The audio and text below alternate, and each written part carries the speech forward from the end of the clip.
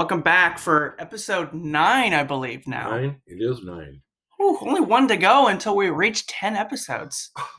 How about that? I don't know what kind of celebration podcasters do on their 10th podcast. But maybe on their 100th they have a big celebration. Oh, yes, but there's 100th. But we should start thinking about the 100th right now. Maybe with a mini me celebration at 10, and you can say, "You complete me." Number 10. Number 10 completes me. We don't know yet. But Cole, today, what I wanted to talk about, and this is something that apparently it's coming up your way. You're going to be having your wisdom teeth pulled. Is that? Yeah, I'm not quite exactly looking forward to it, but it's something that needs to be done, especially before school.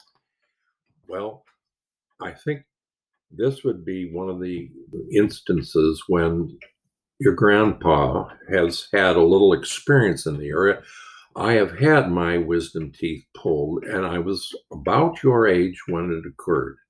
So today's episode is going to be called Wisdom Teeth Being Pulled, or the unexpected benefits of sedation dentistry. So this is what it's about. Now, I don't know what you know about having your wisdom teeth pulled. All I know is they stick some scalpels in my mouth and put me under. They stick some scalpels in your mouth and put you under, but they put you under with laughing gas, Cole. They use anesthetics and they put you under, and that's part of it. And today they're far more careful than they used to be. They will make sure that you have someone to drive you home. They will sit you in the recovery area for a while before they let you leave the office. But Cole, when Grandpa got his wisdom teeth pulled back in the early 1960s, none of the modern precautions that are in place today were in place then. And so Grandpa went to a dentist's office in downtown Seattle, went into the office, and they gave me the laughing gas and put me under and removed my wisdom teeth. How old were you at this time? I was 19 years old. So you were my age. I was exactly your age, and I was 19 years old. And this is the thing is about, it's these extra teeth growing in your mouth it's not a good thing. And but what happens when you have the teeth pulled and you wake up, you're not necessarily, a number of things can happen. People can get depressed. If you were depressed, you might be crying a little bit.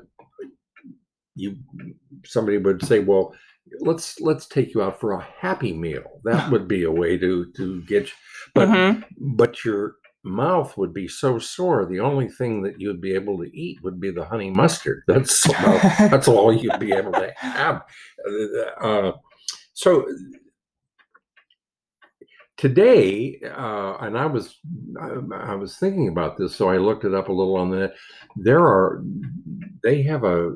There's a web page dedicated to filming people your age that has just had their wisdom teeth pulled. Oh yeah, no, I've seen some of them are hilarious. And they're very funny, and these people are sometimes their face is all swollen, they're talking in a funny way, they're either laughing or hallucinating or paranoid. Well, it occurred to me, and so I think I should just relate the story of what occurred to me, because Cole, as I said at the beginning of this, there's an unexpected benefit of having in Grandpa's case, having my wisdom teeth pulled. So I had my wisdom teeth pulled. Then they picked me up. My face was swollen. And then they said, well, you can just go home now on the bus. And so I was in downtown Seattle. Mm-hmm. So I left the office building, went down in an elevator, crossed Fifth Avenue and went to, or maybe it was Fourth Avenue. Doesn't sound very safe when you're. It wasn't. It was like, and it gets worse. So I'm standing in front of the Seattle Public Library. That's where I catch the bus to go back to where I lived. And who do I see coming down the street in my heading my way was a guy that I went to junior high school with and high school with. His name was Peter Norton.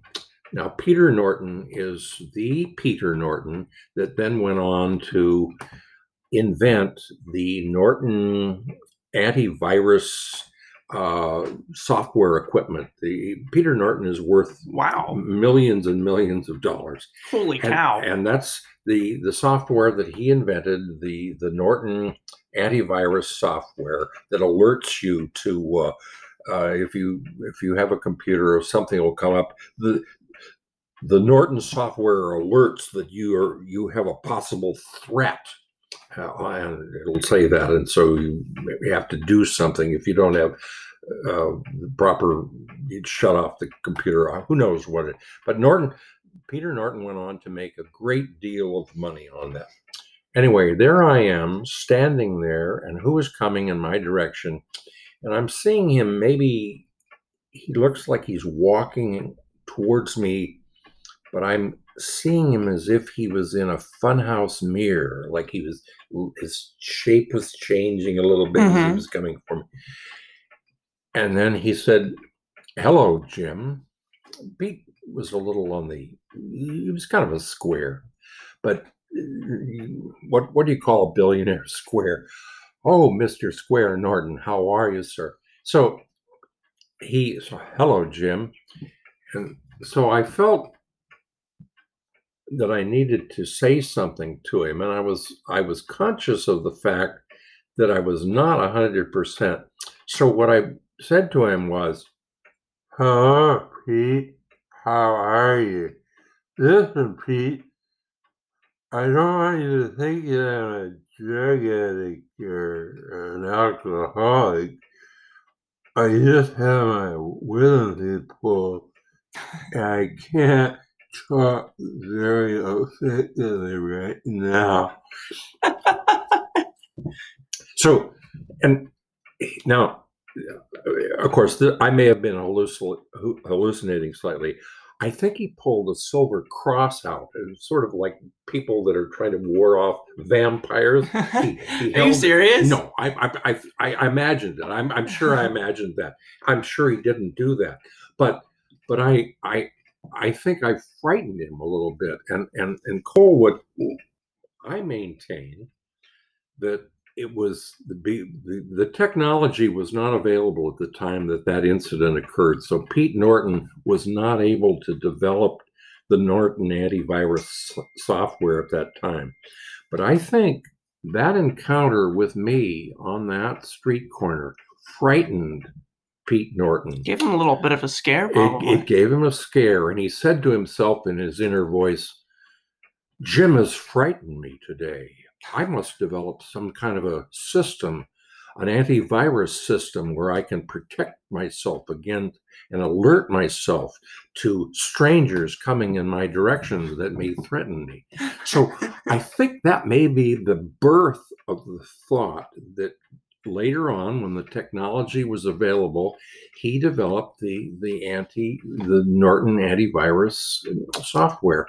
So what I'm thinking, Cole, I'm thinking I should maybe go back to Peter Norton all these years later and say, you know, Pete, I probably deserve partial credit, a percentage of the money you've made over these years. You know, 50, 60 million bucks, and I'm happy. So Anyway, that's all. Oh, the last thing, and I want you to make sure that you remember this. What will occur when they put you under the laughing gas? There's a list of things.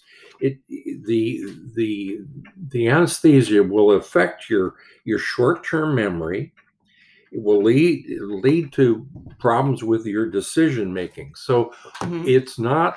it's not all unbelievable that you might want to look at heavy machinery catalogs and Mm-hmm. think you want to go out and buy a piece of heavy machinery because you want to go driving it, and you know that that's one of the things they recommend you don't do after you've taken some anesthesia like this. Don't operate any heavy machinery, and yet you'll have a craving, not for food.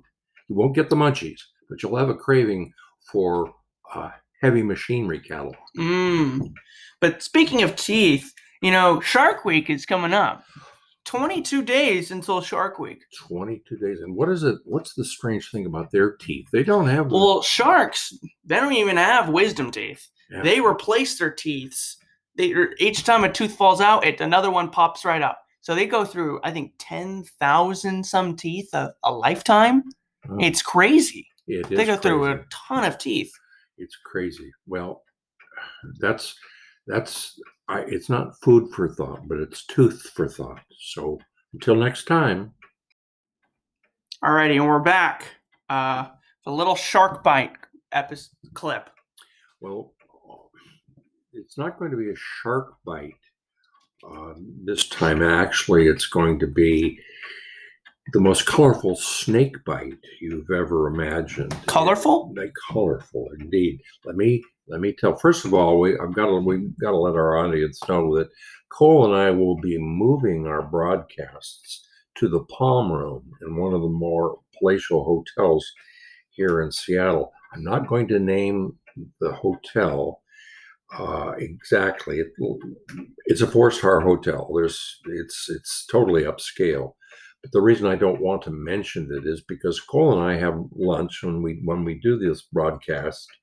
We like it to be quiet. And now if I reveal the name of the hotel, I know there's going to be all sorts of looky-loos and fans. By the way, Cole, you said we had up to how many hits did we begin? We've got 60-something listens. People, can you imagine 60-some people listening and wanting to come into the Palm Room and hear us while we're broadcasting? It will divert us from what we're doing.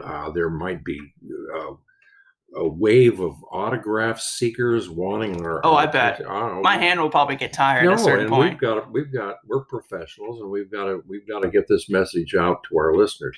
But back to the Palm Room. Cole, you and I will be seated at a table, and it's in a warm area. There's some windows right next to us, and then there's a large potted palm. Going to be the humidity in the room? Well, the humidity will be low because they've got AC, of course. It's a 4-star hotel. But in the potted palm itself is where this rainbow reticulated python by the name of erstwhile Candy Heaven lives. Erstwhile Candy Heaven is the granddaddy of gummy bears. I think he's probably 30 feet long. But in addition to being a rainbow python, he also talks. So periodically he will be joining our programs with little observations he has about book reviews, films that he's recommending people see. We're adding an additional character to our little playhouse so that we can keep our listeners up to the minute on what's going on. So we wanted to mention that so that listeners weren't shocked to hear that there is a new character in our programs, and the character happens to be a rainbow python. More about the rainbow python. I've actually seen a picture of them, and the rainbow python, it's not 100% rainbow like you're thinking probably. It's got iridescent scales, kind of like how a hummingbird has those reflective feathers on their throats, and they'll flash them in lights, and so the light bounces off and has a really weird look to it, and so it looks iridescent. The snake is covered in these iridescent scales, and so it looks almost rainbowish, bluish purple, and it's super weird looking. And the whole length of the snake is covered in these scales. And you can look it up, called a rainbow reticulated python, and it is just weird looking. It may look Photoshop, but it's not. You know, Cole, this gives me an idea. We're still too early, but next year at this time, if we're still doing these broadcasts, I think that you and I should put together a float for the solstice parade in Fremont. And then erstwhile Candy had the 30-foot long rainbow python could be on the float. I think lots of the naked people going by dressed as in rainbow colors, they would find that to be just fabulous. I know. It'd be just awesome. Yeah. All right. That's it for a little snake bite this episode.